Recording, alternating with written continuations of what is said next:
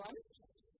I know you guys have been now through a lot, so we're going to try and keep this as fun and engaging as we can, and we've got a great panel for that. I think if you know them, they're going to be giving you, I think, a lot of insight and also doing a lot of fun.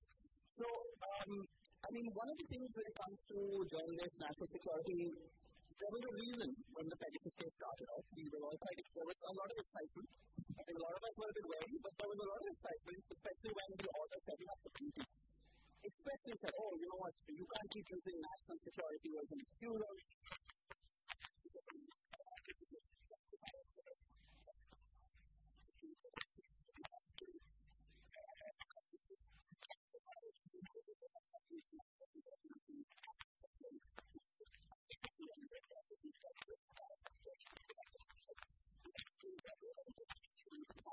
They're not asked to justify their attempt to use national security or their jail. Now, the situation with this journalist has long been tied to a lot of things. Traditionally, there is the idea that the OSA is a difficult secret, that would be something which is being used in one of my colleagues' face-to-face on the time, where national security was being used without saying you can't even report on something.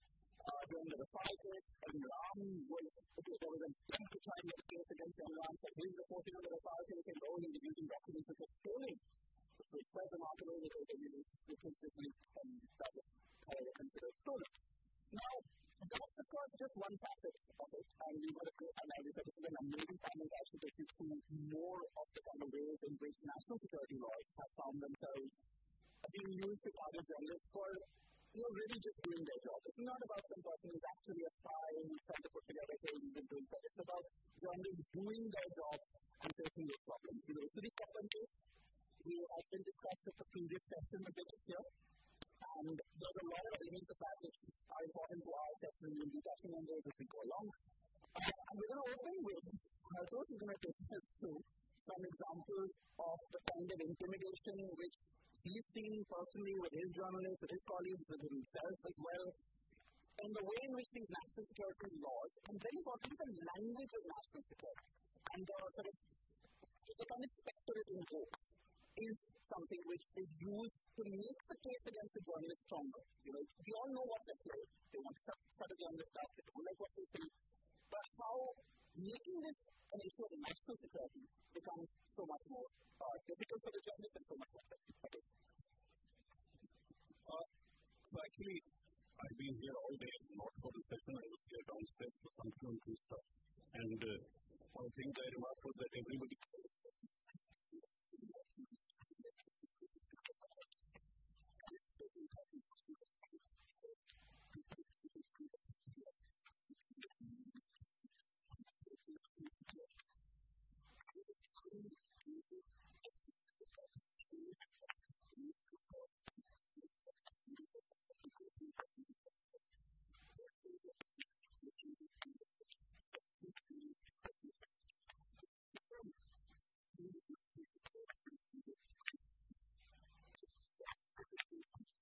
it was again a centralized authority, and Indira Gandhi, we have a Narendra Modi today.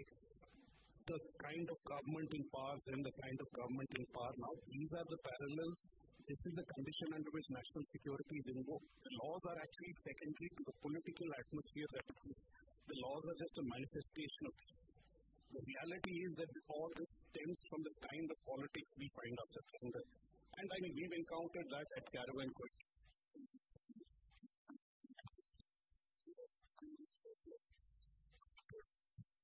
Recently in Kashmir, one of our journalists, today actually reported on how the army was organizing its own protest. We have photographs of the people getting down from army trucks, the army men helping them take down protest banners actually. So the army is these sort of different protests which will strengthen the Indian state's case. So you cannot find any other reason to file a case. There has been quoted, everybody has been ascribed to all journalistic work done. What do? They say that the people who have been named claim that they are now under threat from militants because they've been named in. Shahid's father is summoned to the police. There is no law under which they can do that. Tell your son to behave. If he doesn't behave, tell your son to come here. Shah is summoned, that inquiry is still going on. Is there a law under which this inquiry is going on? Is there an FIR? Is there a complaint? Is there a hearing? We are still unclear, but that inquiry is underway. The kind of pressure that puts on every journalist who will report from Kashmir is quite evident.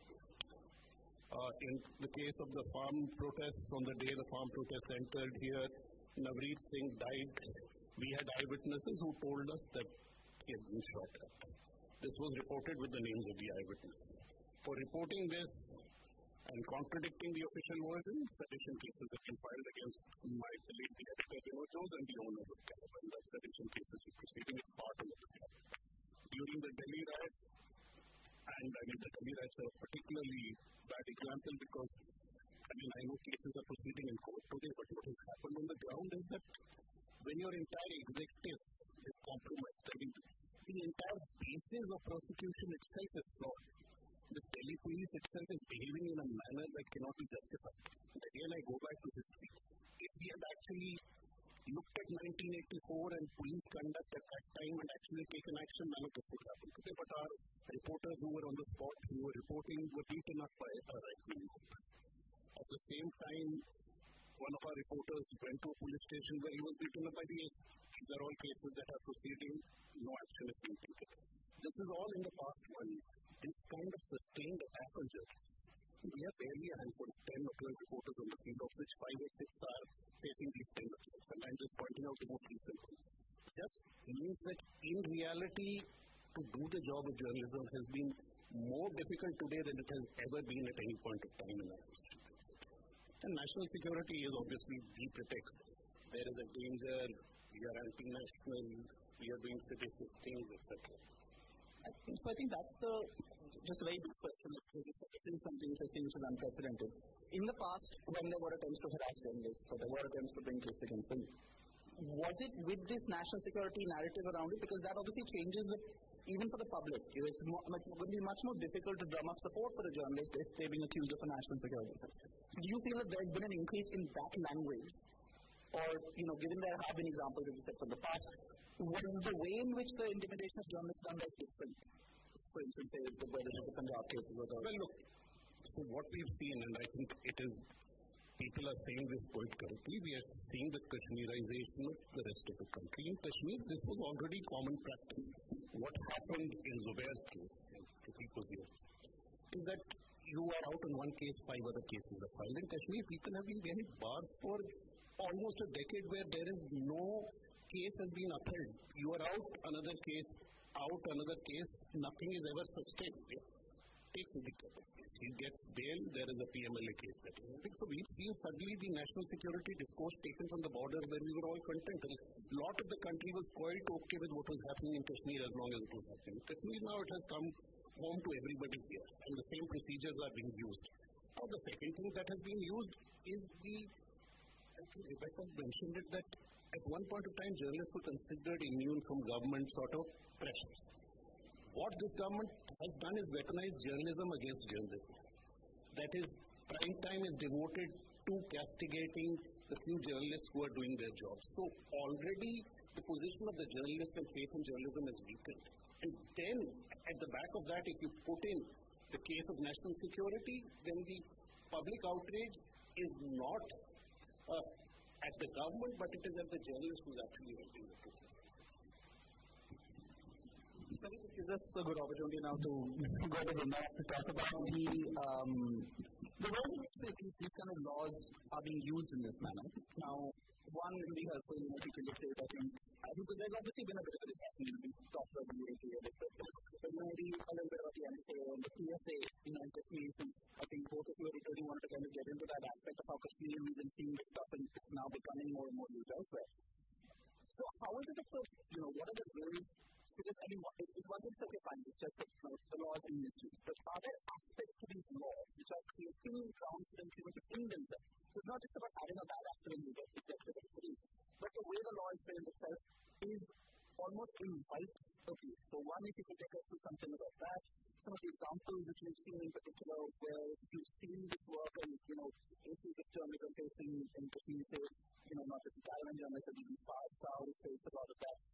And this whole way in which the law is being used to create that impunity, how does that work structurally? Like, I mean, is that the thing we really need to start asking ourselves that we need to think the way our laws are in that? Just a couple of big ticket things I want to flag before I respond specifically to this. Just keep in mind, given what we are discussing here, and I suppose has been part of the conversation since morning, I think we need to also find vocabulary. And I think this is a task we're going to give to the journalists and particularly news laundry people. We need to find language which communicates national security is state-sponsored language. It's a language that we have adopted without any critique. So we need to find phrases that communicate people's security. Because national security does not mean our security. Otherwise, the budget would look very different in the country. So let's find language to express our views. Anti-national, a phrase that we hear very often now, not just on television, on Twitter, etc., but it has entered justice. And it has not entered this kind of language entering judgment and legal discourse, legal arguments, to my mind, is extremely dangerous. And we need to put a halt to it because before you know, there could well be an offense saying anti-national.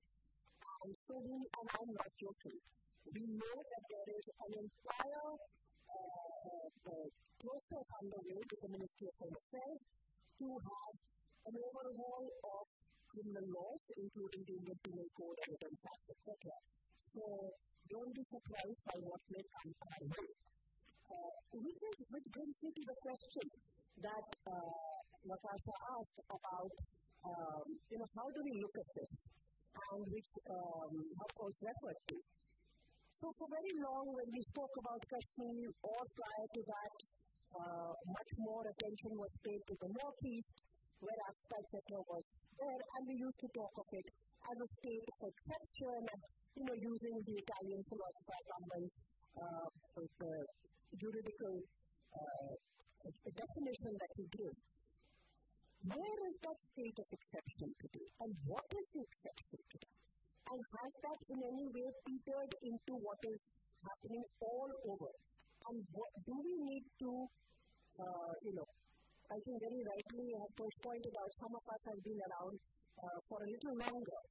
Do we need to revisit what was it that we didn't pay sufficient attention to?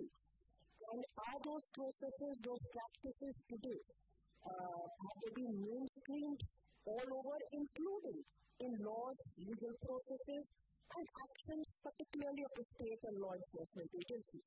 Let us take a quick example.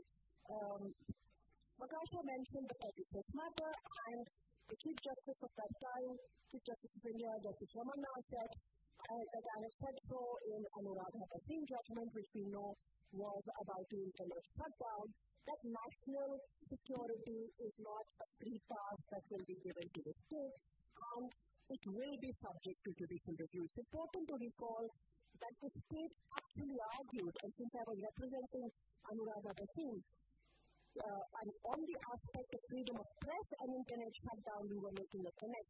The state actually argued that this is a national security matter and therefore will not be subject to judicial review. That was a huge push the state tried to make. The court blocked it and said no. These orders of suspension of internet, 144 orders will be subject to judicial review, and national security will not give you a free pass. And that was the argument on which the Pegasus Committee was set up. We were asked as citizens to go ahead and give our devices, which many citizens did. The state, according to the court, refused to cooperate.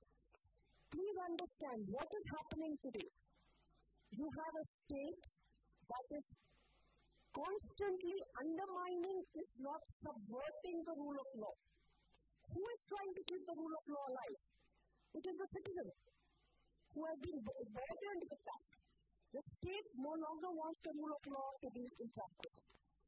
if the state does not cooperate, what kind of adverse inference is to be drawn? What kind of legal consequences must follow? These are all questions that have been left open because the report has been sealed. Hopefully, at some point, there will be legal exhumation of that report and the story will move forward. In Kashmir, for instance, I don't know how many of you are familiar with this. There is, of course, the Public Safety Act forever and ever. What do these laws to respond to the question that inherent in these laws, preventive detention laws, which as many of you who come from the field of law would be familiar, there is a discordant note. In fact, that is the words used in the Constituent Assembly are, this is a jarring note in Article 22 of the Constitution, where very, very important legal rights that you will be produced before a magistrate within 24 hours.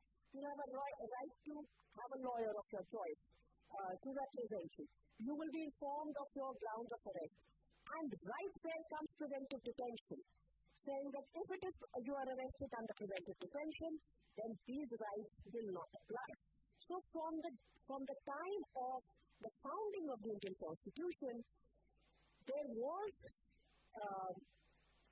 a heightened attention paid to issues of national security and state-given that for preventive detention purposes. It's my understanding that that kind of attention to state having certain extraordinary powers over all civil liberties actually has an underlying presumption. The presumption being that the state will act in good faith. The state will exercise this power only where required for quote-unquote national security purposes. Everybody here can think for themselves how is that power being exercised. I'll give just three quick examples. Mia Qayyum, president of the Srinagar Bar Association, was arrested as were many others when the abrogation of Article 370 takes place. And in the High Court judgment, which actually makes fascinating reading, he was placed under Public Safety Act. And in the High Court judgment, the court says his ideology is like a live volcano. And therefore, it can never go still because he has this different ideology. And therefore, how can you say that now he will not act in this manner? He can always continue to act in this manner. And maybe he should consider whether he'll make a statement, etc., giving that up. The matter came to the Supreme Court. Mr. Vishwan Dave and I represented Mia Qayyum, and similar questions were raised. And of course, we said our client is not going to make any declaration about his ideology. Then you have, and we know that under Public Safety Act, without trial, without charge, you can be there for 2 years. You have Asif Sultan, journalist in Kashmir, I think arrested since 2018, if I'm not mistaken. What did he write about? He wrote about overground workers. Of course, known as journalists, they need to write about a whole manner of things. What the state describes as overground workers. So he wrote about some militants and how increasingly young people are attracted towards militancy, post-Bhutan Wani. What you're going to write about that, who are you going to communicate with? Who are going to the people you're going to talk to? Who are going to be your contacts? So they say, oh, you were in touch with overground workers of militancy. These digital devices have been taken, but perhaps there was some discussion on digital devices in the earlier session. And of course, nothing has yet been put in court. There's no charge. There's no charges have not been framed. And of course, what is a digital device of a journalist going to hold? All the contacts. Then you have Fahad Shah. 2011, an article was written. He's the editor of a news portal called Kashmirwala. Somebody else wrote the article. Yes, as a publisher, he has a legal liability, undoubtedly. And he is now under PSA and UAPA. UAPA, which says advocates, advises, attempts. Section 13 and Section 18. I don't know what we are advocating here. But that's how broad it is. And no, it's not, this government, yes, did make some amendments of individual terrorists, etc., in the UAPA, but many of these, as of course was pointed out, have actually a long legacy. This did not begin today. The state has been functioning in a certain manner. Today, it is not the it processes the punishment is a phrase we use very casually now. I actually don't agree with that anymore. I think we've gone past that stage. It's not the weaponization of law. The law is the weapon. Law is no longer enabling. Show me any sphere of life where law is the enabling tool that we have. I fortunately, and as did Hatosh, we grew up at a time when law was used to enable, encourage, enjoy, expand rights. Today, law is not playing that part anymore. I mean, I know that we got some young students from law school and from journalism schools as well. Unfortunately, this is what it is. I mean, when I went to law school, I think, we were probably wrong, but we were still, this is what 2013. And at that time, we still were thinking, this is, as you said, it's a enabling. The courts haven't actually achieved that, and that was they say that's really not been happening. Now, one of the things which came up in the last session was the PMS.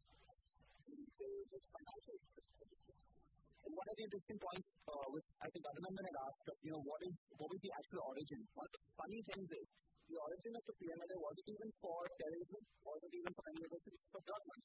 Because it came out all the discussions in the 80s and in the 90s, and it was in 1999 when India started passing the legislation. So this is pre, your 9/11 and everything. And during the time when they came up with the statement of public solutions, only talks about brotherhood and why we need to tackle that. Because now it's just become this absolute catch-all for everything. But what I want to ask you is, what we're seeing now is, whether it's PMLA, whether it's now IT rules, the new IT rules, there's all these new ways in which you are seeing these laws which aren't even actually about national security are being used to now come out with them. The language still is a national security crisis. So when they went for the PMLA case, they said, you know what, the reason why this is so important is money laundering is as bad as terrorism. It's the economic status of the country. Now, this kind of language, you try that in, plus in the cases, what is the effect this has had on journalists? Because, they want to do their job. And obviously, most of them want to get into this care, they don't want to get into it. But it's a real risk, right? We saw it with the case, we've seen with it. So how is that affecting journalists and their ability to pick up stories that respect sensory more? How are you dealing with that in your life? Two things I think the law is a weapon. So for me, actually speaking, the discussion of individual laws is a total pointless issue. The state will always have, for whatever reasons, exceptional circumstances, exceptional cases, laws which are drafted to deal with certain kind of things. When the intent of the state is, when the intent is to make this a weapon, those laws will be drafted in very ordinary circumstances. So today you will change the writing of the PMLA, tomorrow the military, it doesn't matter. There will be 5 other laws which will be invoked. And it will eventually reach the state, which what our lawyers said in case of Kashmir when we were asking what is outside to our journalist thing. He said that law ki baat nahi. The law doesn't exist. Let's not pretend that the law exists. Yeah? We will eventually be able to implement conversations that the law doesn't exist. The law ki baat nahi.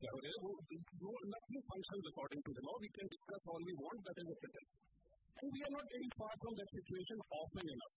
As Vrinda is saying, the lawyers, the legal process is now a means of defensive last resort. It is not an expansion of rights. It is not an expansion of... So, what is the impact of this in terms of journalism? Most of the impact has already happened. It's already around us. Because we can't do it. Journalism mostly doesn't exist. What does exist is what you call media. It is the commercialization of journalism. It doesn't actually carry the intent of journalism. There's very little journalism that is being done. In places where it is being done, we are aware of the risks we are running. So there is no change. As long as we have the means to do it, we will continue doing it. What we are trying to do, apart from the individual threat, what we are trying to do is the institution. Because individuals shut down individuals, which is why I think there is too much problem in emphasizing individual journalists, individual Twitter handles, etc. That doesn't matter. Individuals can be very easily shut down. We are now trying to institutionally squeeze the money that is flowing in. What happened with the US case? They wanted to open up for funding for news. What is happening with the use of PMLA? What happens with the rates on CPF? The rate on the IPSL? It has nothing to do with foreign funding. It has nothing to do with anything. It is funded by the three top industrialists in this country which are posing with the government in the first place. You are not looking at their funding there. You are looking at the funding when they are giving chicken. I did really like what want to use of we are giving peanuts to small organizations who are doing some journalism. So when the intent is such, where we are in the situation where the law doesn't matter, we have to work under the agreements that it is possible to do our work. When it becomes impossible, giving that very brief, you think that how long do you see that coming? Because the schools are tight. Do you see that? I think this is a very perverse argument that I'm doing. But my understanding of there was recently a discussion which has to take part in will there be a genocide of I said I don't know what's because I don't think that's true. Right? It wants to close peace. It lives off the threat of the other.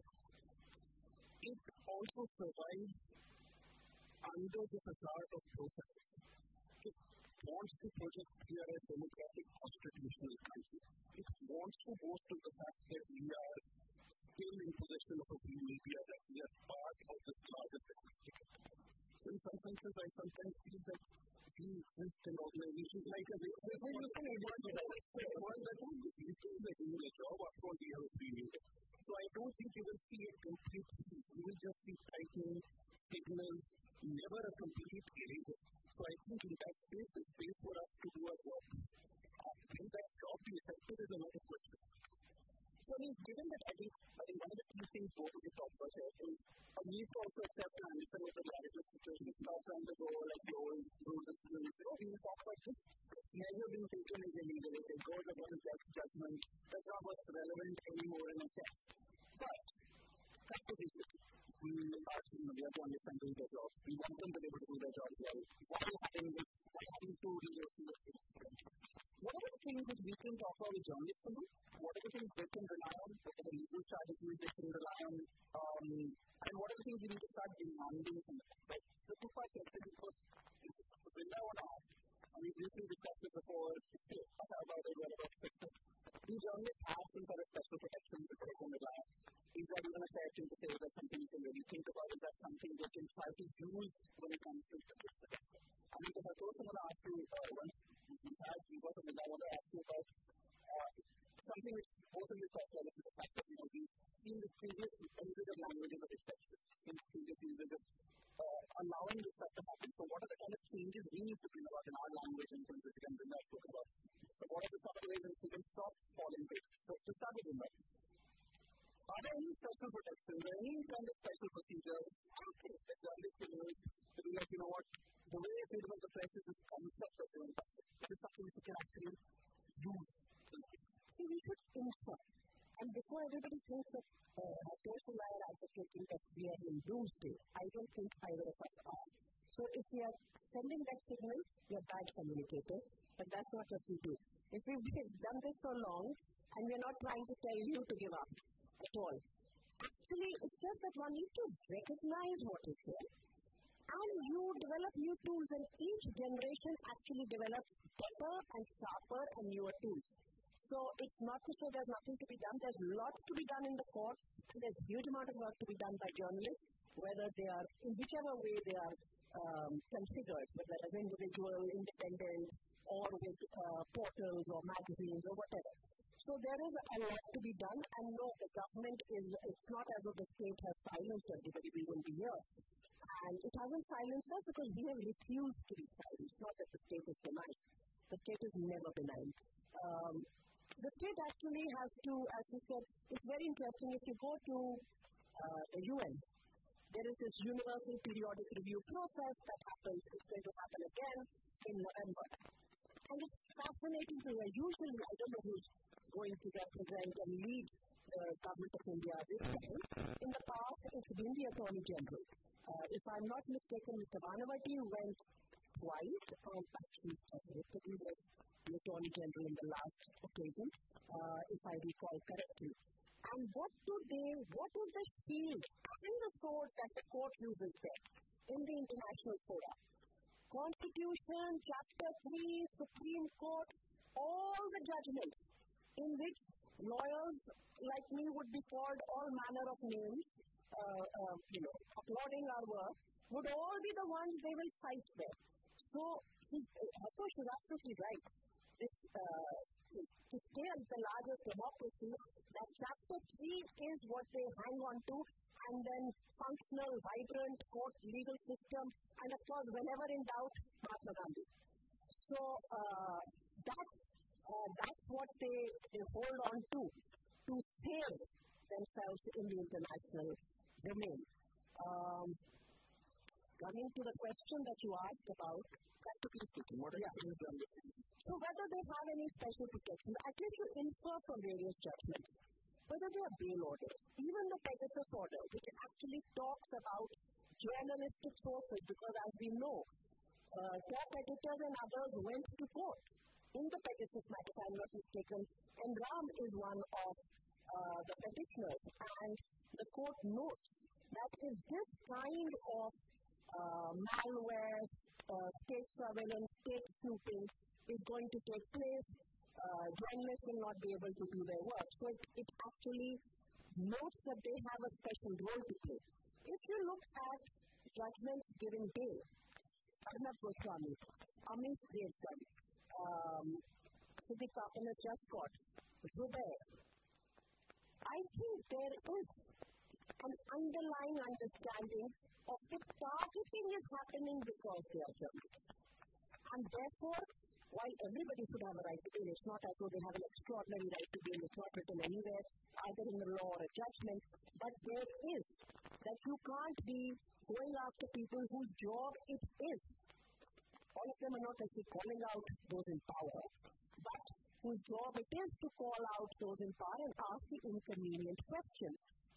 If you go back to the earlier emergency era judgments of Sakal Papers, Indian Express, where the state tried to control the production through, how many pages to be circulated, import duty, etc.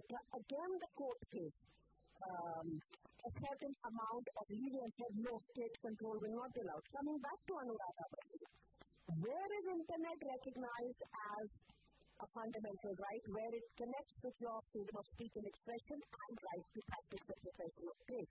So I think you can read into certain judgments that there is an understanding, a judicial appreciation that journalists do need, their liberties need to be protected in certain ways. I think that's something which, also this is in the course, and at the same time, there is also the fact that, it sometimes takes a very long time before that sort of safeguard kicks in. I thought one thing which I wanted to ask you about, since we're talking now, we're trying to talk about how do you deal with the threat of this. Both of you talked about strategy, and there is stuff happening. How we have the testing right? When is it happening? It's been for a very long time. You didn't see enough on it. There were people who were doing it, but was there enough?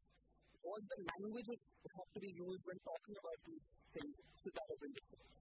And today, I once had to make this argument, and you asked them out of the medical system. But should we now at this point start thinking that the way we look at when journalists are reporting on this, we try to do it with, as we talk about it, this is a testing report, and then we talk about this is wrong, this is what that's supposed to be. Should we implicitly start from the assumption that this is going to be a mistake? And should our language start to reflect these kind of things in these cases so that we prevent the language of national security, the state-sponsored language of national security, allowing itself to become embedded in our own language unlimited?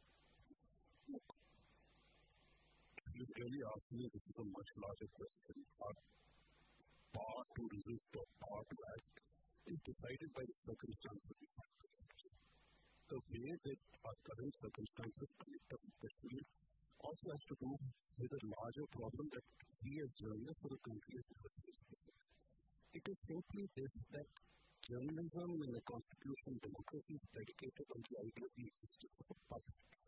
That if these are reporting, then dispassionately examines the reporting and then says, yeah, the government is doing something wrong here, we must raise our voices, we must protest, and then the institutions act accordingly. We are in the situation today that there is no public. We are in the situation where the country is divided into, I think I told you about the analogy, it is like everybody is a football fan, they won on a t-shirt, most people are wearing the Team Modi t-shirt, and if you are writing against Team Modi, then you're writing against my team, I am not going to pay attention to you. It doesn't matter what the logic of the process is you follow, it doesn't matter how well you've done your job, it doesn't matter how well the story has been circulated, it is not going to be present.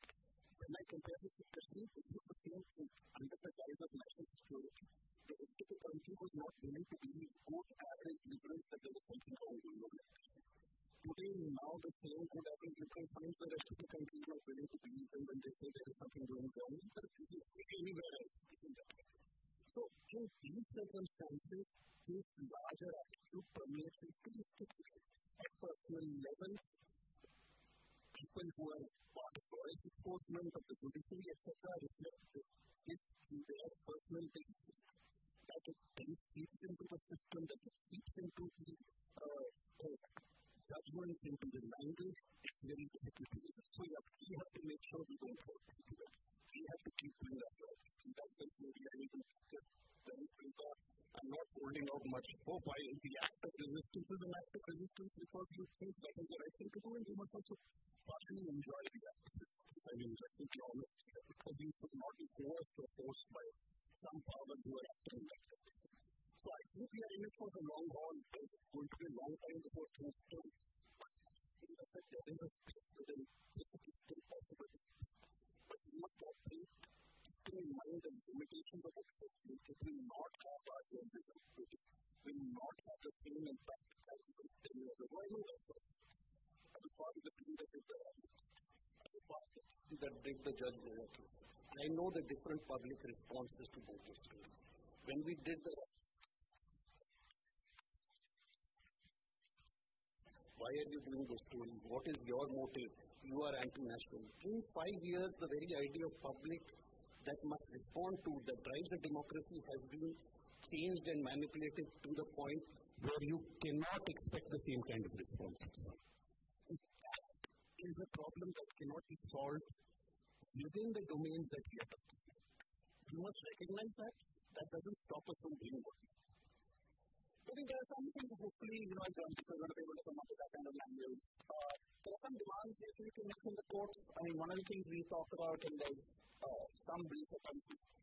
Because the objectives of neither the Parliament nor the government are able to pass rules or laws for bringing more accountability or doing things. When you think, would there be any benefit to try to say, make requests for accountability through the courts? For when these cases are filed, because these cases are filed, people are stuck in jail, they get out. We heard a little bit earlier about how, for instance, malicious prosecution can only file after there's an actual acquittal. Any scope you can try to get the courts to order, whether it's compensation, whether it's disciplinary action, rather than leave it up to the judge to do this or other. So, is there any benefit to this? Is that a non-starter? Then trying to get the courts to maybe try to bring in this one brief thing if you can do is ask them to make them better. Any real scope for making that happen? So we don't make demands from the court. At least lawyers don't. That would be a strange thing to do. They're not my bosses that I'm going to make demands.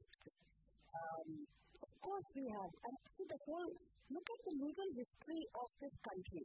It's very rich. And Prakash is not that old. He needs to read legal history differently. How did all these rights come? The executive never gave us any rights. Let's get rid of these silly illusions about Parliament giving us rights. Even the 2013 Act was not given to women. People marched on the streets and got it out of the government. And that's how rights have always been got. And there are, we saw that the phase of emergency where the Supreme Court failed its people and did not uphold the constitution that it has sworn to. And then, of course, after far too long, it reckoned with its mistakes. It's just that I don't think institutions can be allowed to apologize periodically. I think there's something wrong with that. So, yes, this whole engagement and advancement of rights has happened through inside the court with people's struggles and social justice movements. And that's how the system of democracy works.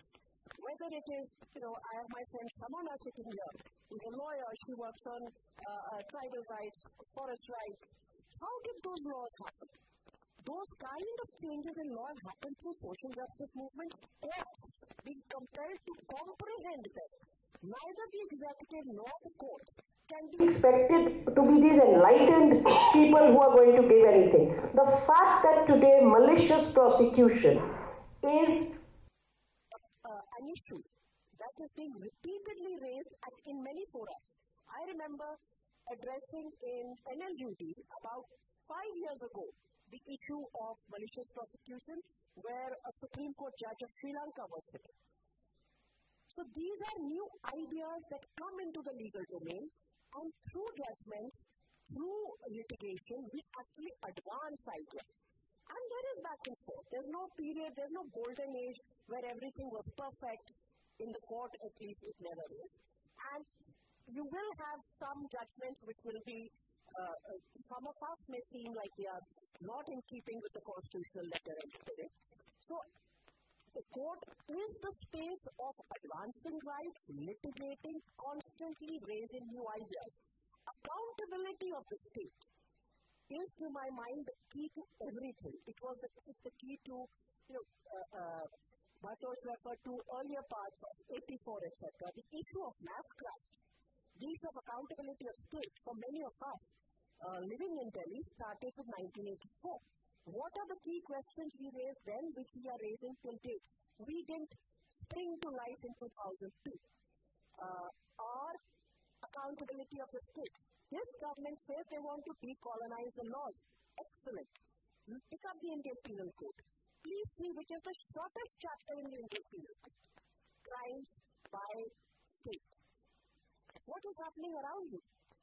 Why are the public servants, those in state executive, those in state power, not being held accountable? Let's change the Indian Penal Code. But to what extent create accountability of the state? Creating accountability of state actors is the key to a democracy. And that is where we need to push our litigation. Thank you guys. That was, we've also, I think, kind of over time already. I do still want to see if we can just quickly grab 3 questions from the audience. So, I'm sorry that this has gone on so late. So, we have to respond to 3 questions about all right. So, why did you the young man there? Hi, thank you for the talk. You pointed out use of language in the court. I really want to understand. I'm a law clerk at the court. I want to you want to take my name? Yes. So I just finished LLM thesis on constitutional morality. And last month of my work, there was an FCRA judgment which said that it undermines constitutional morality if the state is not able to fend for itself resources within the country and makes it from abroad. Now, my question to you is very specific. You said you're a lawyer, right? You say murder, someone else says murder. There's a difference. The courts today and people sitting in them understand when we use what they really mean. I mean, this is coming into judgment. What is constitutional morality? I mean, I think no one needs to do this. There's a Solicitor General who says that a certain allegation against a social activist is more than murder. And do we know what murder means? Is the profession so weak? Is its history so clear that people allowed everyone to come in and just continue to lean into what it meant to give them the distance to get the people to go and to merge against the grace. My question again is, this is one second missing very quickly, also for a while, how is that identical? So just to cut it short. We had a basic chat about this also, and we talked about the usage of language like anti-Western. How do we get the court to stop this kind of language? I hear you.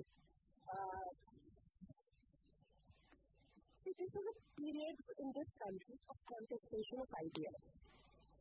It will happen in the courtroom also. To imagine that the court, which really still for many areas of our lives, remains an arbiter for now. This contestation of ideas will not enter that domain. I would not imagine that. And in fact, I think this kind of blurting out, which we see in some judgments now, the FCRA being one example, in the Satya Vyasi judgment, to say activists sitting in air-conditioned rooms. I mean, when did we last time hear a judgment talk like that? I didn't say that. And why isn't air-conditioned room a problem? I've not understood. I mean, either we want to be Gandhian, we don't want to be Gandhian in our mode of economy, we need to figure that part out of life. So, this contestation of ideas will end. And that contestation is actually very severe. You have the Places of Religious Worship Act. If I'm not mistaken, the issue whether constitutional morality is part of the Constitution and preamble has actually been referred to a bench now. Right? So, all these phrases are, everything is up for grabs as to what means what. That's why I'm saying language is key to know. The interpretation of language and words is going to be key to how we are going to think, how our freedoms are going to be described, and how power is going to be exercised. So, this is what, I mean, as you said, it's also a very exciting phase to be a lawyer. So, as you said, you actually have to enjoy the act of resistance. I don't feel that, oh my God, what is happening? I think, yes, it's a challenge. Let's engage. It's also legally and intellectually extremely challenging. And maybe we need editors for the judgments also now at this point. So we have my name is Tina. When we talked about nationalism and the legal part and journalism, I have seen two groups coming up. One group is where there is Mohammed Zubair, Siddiq Kappan, Fahad Shah, Rana Ayub to some extent. On the other hand, there is Arnab, Anish and Navika. So, can we actually... Almost avoided this discussion, but yeah. So, can we pivot the conversation around, national security, journalism and identity, the kind of identity probably the state is trying to target. And another point I wanted to make when we talk about the legal language, the most scathing observations on the Nupur Sharma case were all oral. They did not make it into the order or the judgment. So, when most of the things which need to be said are just, they're not making into the legal documents, like where do these stand in? State is targeting by identity, undeniably. I mean, you have to be totally blind to not know that. Should rights be allocated on identity and liberty be allocated on identity by courts? Never. Should those comments on Nupur Sharma have entered the order? No. It has nothing to do with the court. Their judges are also going to react and respond, and they're going to say certain things. Should Nupur Sharma's cases have been consolidated? Yes. Why are we reacting on identity and ideology? We will have to check ourselves also. I thought the issue of, say, Arnab and Anish, I think that this is a good one to pick up because, we saw everything done the right way there, right? It was picked up quickly, they consolidated the cases, and Anish gave them case, even the earlier one against Arnab, with Arnab's case where he was arrested, immediate all those comments about personal liberty, even one day. Yeah, but I'm saying the court, when it... I think we must not bypass it, and I think we are also playing with facts. I'm not saying that what the court did was wrong there. And I'm saying what was the court absolutely did everything right in Arnab's case. Is what I'm trying to say. So the question is though, how again now do we in the media have to now, because as Vrinda said, we can't be in a position where we're saying, for this case we are going to come out and be like, this is a good thing or a bad thing, and we can't. And how do we bring up the fact that, there are journalists for whom this is happening and it's good, and we have to make sure we are also, be able to point out, in those circumstances, we can point out, it's good, Arnab got it, but now what about it? So, if the law works for them, but how do we, how do we celebrate, or how do we raise the issue that, okay, this is happening here, but what about this?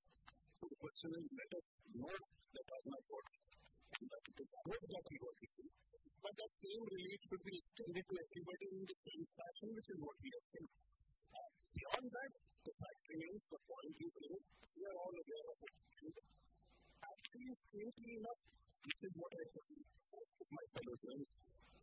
Please don't go around pretending to appear that should not exist. This government is targeting on identity and ideology. If you look at the kind of arrests that have been made over a period of time, either you are identified strongly with Marxist thought, or you're Muslim, or you're both, and if you're both God,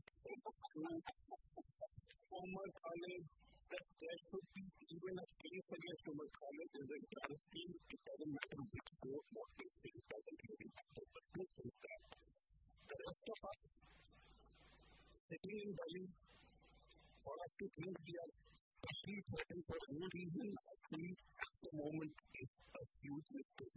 We should exercise that freedom to the extent we can. And that is actually the truth. I think the question then is, again, and you come back to what we talked about earlier, language. What are the ways in which we have to be stronger? We shouldn't just use the trappings of independent journalism and being impartial to not call speculate. Someone saying it's raining outside, someone saying it's out. We have to stick our head out there. So that's also on us, and those of us who have that privilege like that. We have time for one last question. Okay, we have time for one last question. Hi, I'm Anissa. I'm a reporter inside. So, I'm sort of expanding on what Prakash just said, and asking you, Vrinda and Hartosh, as people who've been in this field for a much longer time, you guys, you've been talking about how times are changing, conversations are changing, and how we as journalists need to continue that fight, so need to continue being independent.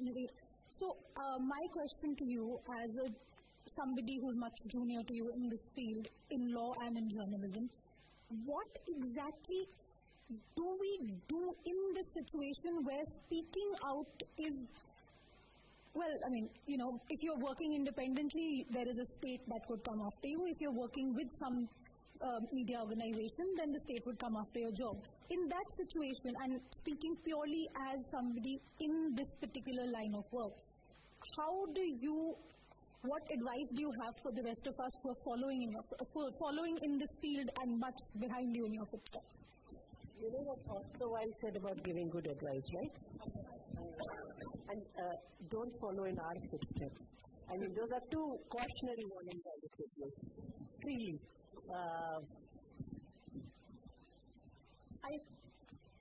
I hear what you are saying, Anissa, and I know what you mean. It's a very difficult space, and yes, we need to do our jobs, and yes, people need to earn money, and they run their homes, and people need to hold on to their jobs. So none of us are living in Gaga land that let's all do whatever we want and bring out our own little portals and journals. I'm not suggesting that at all.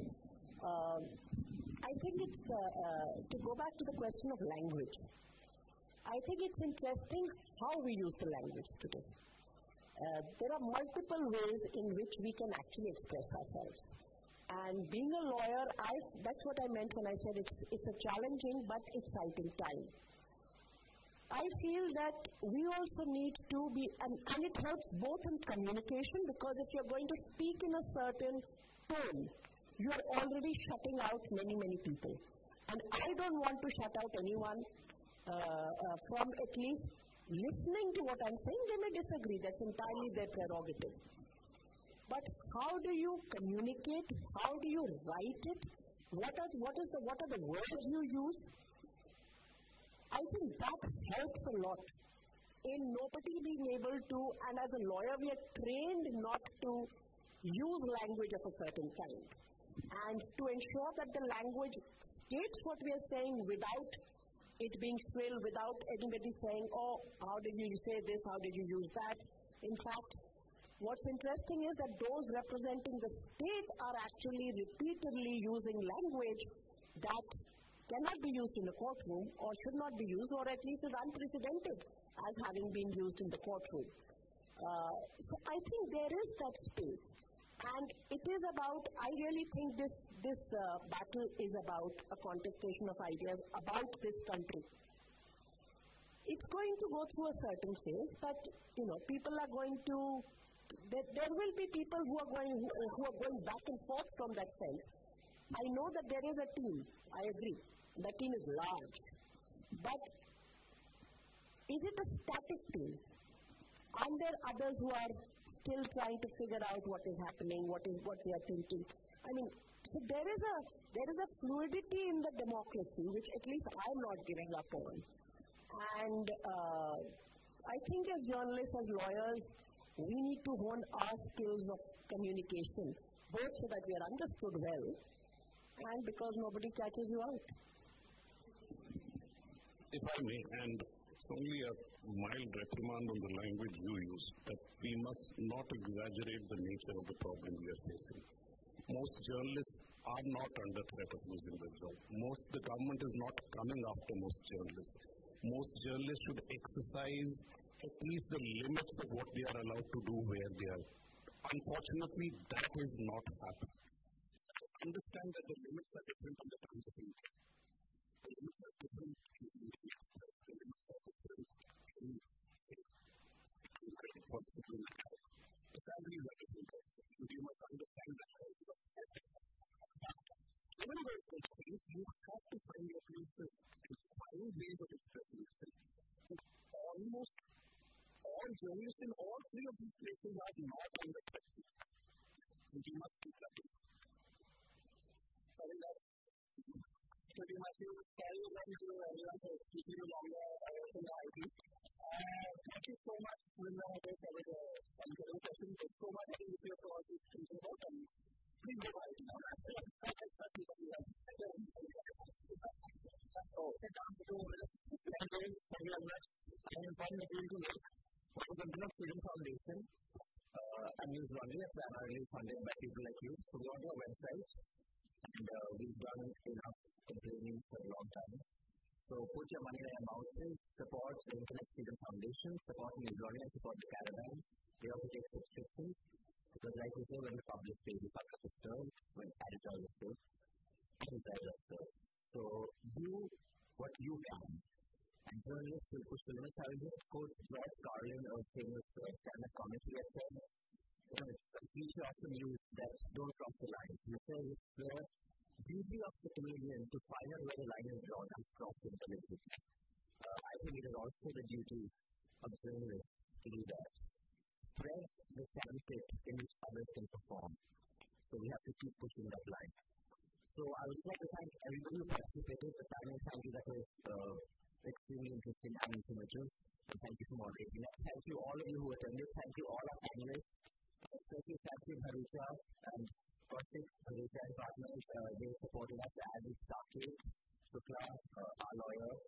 When we discussed this, Apar and I, we thought, let's see where we can get a conversation going about, FOECon, which we call law, media and state, or with the middle word. Of course, I was probably able to discuss what can replace it with.